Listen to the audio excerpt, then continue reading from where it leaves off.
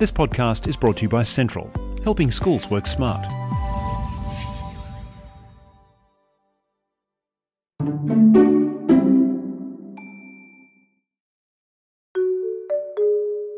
I'm Colin Klupik, and you're listening to Central Station.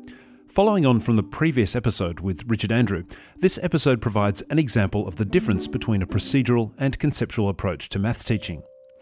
It's a simple example of adding fractions using common denominators. If you haven't listened to the previous episode, I recommend you have a listen to that first to see where this is coming from, or at least have a listen afterwards. Richard is a former maths teacher and now presenter of PD courses to maths teachers and has a great amount of insight to share. Let's dive right into this example.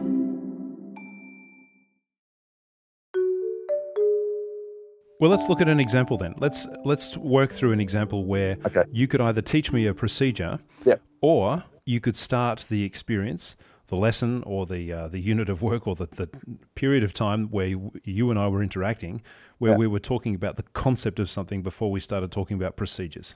Okay, so let's make it simple. Let's say that we're working with middle school maths, and we're looking at how to add fractions using common denominators. So, if we take it the most simple example, we've got a half and we've got a quarter and we want to add them together. Well, you can't kind of add a half and a quarter because it's like adding an apple to an orange, and other than calling it a fruit salad. I was just going to say, you can add them together, I know. But you won't end up with one or the other. You can't say it's 3 apples or 3 oranges. They're different things. So, as a procedures first teacher, I would come in and I would teach the procedure, the mathematical procedure for adding fractions. So a half and a quarter are not the same type of thing. We can't technically add them together and call them, 3 of something. So we need to find a way so we can actually add these together and make sense of them. So the mathematical procedure is to look at the denominators and find a lowest common multiple, and that lowest common multiple is 4. So then you turn a half into its equivalent fraction in quarters. So your half becomes 2 quarters. So now we've got 2 quarters and 1 quarter, 2 apples and 1 apple. So that's 3 quarters. So that's the mathematical procedure of adding fractions with mixed denominators. And then you do more and more of those with gradually increasing complexity. Gee, I'm glad Richard reminded me of what's going on there, because I guess these days I just take for granted that I know how to do that. But remember, we are looking at this from the perspective of someone who is learning this for the first time. Let's continue. So you're focusing on this lowest common multiple idea to get the common denominators and the equivalent fractions, and then adding them up. And then you do the same thing with subtraction, all right? So if that's what I'm doing, and I can be as good as possible in teaching that procedure, I'm still going to have students who don't really get what this is. They might be able to follow the procedure, they might be able to get all the right answers, but do they really understand? The question is, okay, here's a piece of paper and a pencil.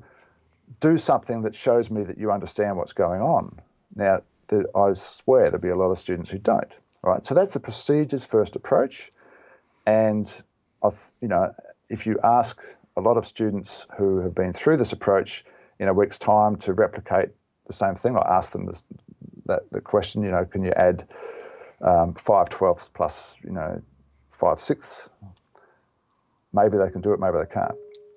Maybe they can, maybe they can't. On one level, that's a really simple thing to consider. But what about those students who can't do the maths or simply don't understand? Just how do we effectively communicate with them? Richard goes on. Now, an understanding first approach would say, right, what's the concept that's underpinning the addition of fractions with mixed denominators? And to my way of thinking, the concept is really, looking at equivalent fractions, breaking them down so as they are of the same type. And I don't know what you call the concept specifically, but imagine, so let's just take the simple example of a half plus a quarter. So imagine we draw a circle and we put a line down the middle.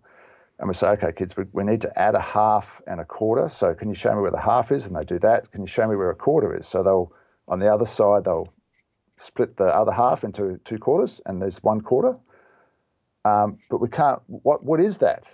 And they'll almost, without even be prompted, they'll draw a line through the half, make the half into two halves, and now we've got three shapes of the same size. 3/4. Now, every kid can do that. That makes sense. So we're splitting it, visually splitting a half into 2/4 and adding it to the third one. Or you can do this with equipment. I'm just giving you one little example. So if that concept is important, then why not just, there's lots of ways you can do this, but let's say we've got a couple of worksheets with all these shapes drawn and with a question. So the first one's a half plus a quarter. The next one might be a third plus a sixth. The next one might be, question 10 might be 11/12 take a third. So the kids have to tweak the diagrams to show how these things work. And then once they're confident, because the reason this is really good is because they're not following a routine or a procedure. What they're doing is they're making sense of it and using their own understanding. So then you go, right, let's have a look at how might we do this mathematically with a numbers procedure, with a procedure that actually uses fractions just with numbers without the diagrams.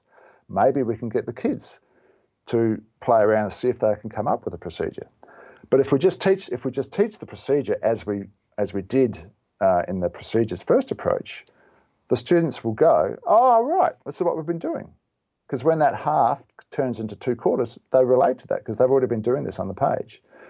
So my point here is, with an understanding first approach, procedures second, the kids are understanding what they're doing for pretty much the entire time because they're using their own brain. It's all doable. And then when it comes to the procedure, it makes sense to them because that's what they've been working with. And then they move on to the next thing.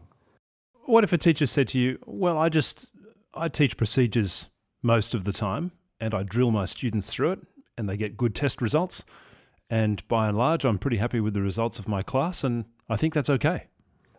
I think we're doing everyone an inservice if we're only looking at test results, especially if the test results are fluent, based on the old fluency type tests, which is, add this, subtract this, multiply this. Yeah. What would be better is if our tests involve questions like explain, make up a question, draw a diagram, do whatever to show me that you understand how to add fractions like this, for example, that have mixed denominators, and they go through and write a little story and explain it. If that's what they can do, then that's great. But then if that's what the assessment task is, that should be what we're looking at in class. So I think the conceptual understanding is really important, and I'm convinced. You can have procedural teachers, excellent procedural teachers, with the higher level kids or the kids who cope better with maths, who are particularly good at memory. That's sort of, I think you find it's a strong correlation between kids who are good with memory and kids who do well at maths. That those kids will cope, but I'm not at all convinced that your lower achieving students do well with a procedures first mindset. A challenge then to think about how we present new content in maths classrooms. But like I've mentioned in the previous episode, much of this also relates to explaining just about anything and is applicable to any number of subjects. Although it's possible that in some cases, we just want to know the answer and move on. So whilst it's simple on one level, it's also complicated. You've been listening to an episode of Central Station. To find out more about Richard's courses for teachers, visit the website learnimplementshare.com, or you can also send him an email. I'm sure he'd love to hear from you. Richard@learnimplementshare.com. And be sure to check in with us again in early November when my conversation with Richard continues. To make sure you don't miss an episode, you can subscribe to Central Station on your favourite podcast app on the device of your choice, or visit the website central.com.au/podcast. I'm Colin Klupik. Until next time, bye for now.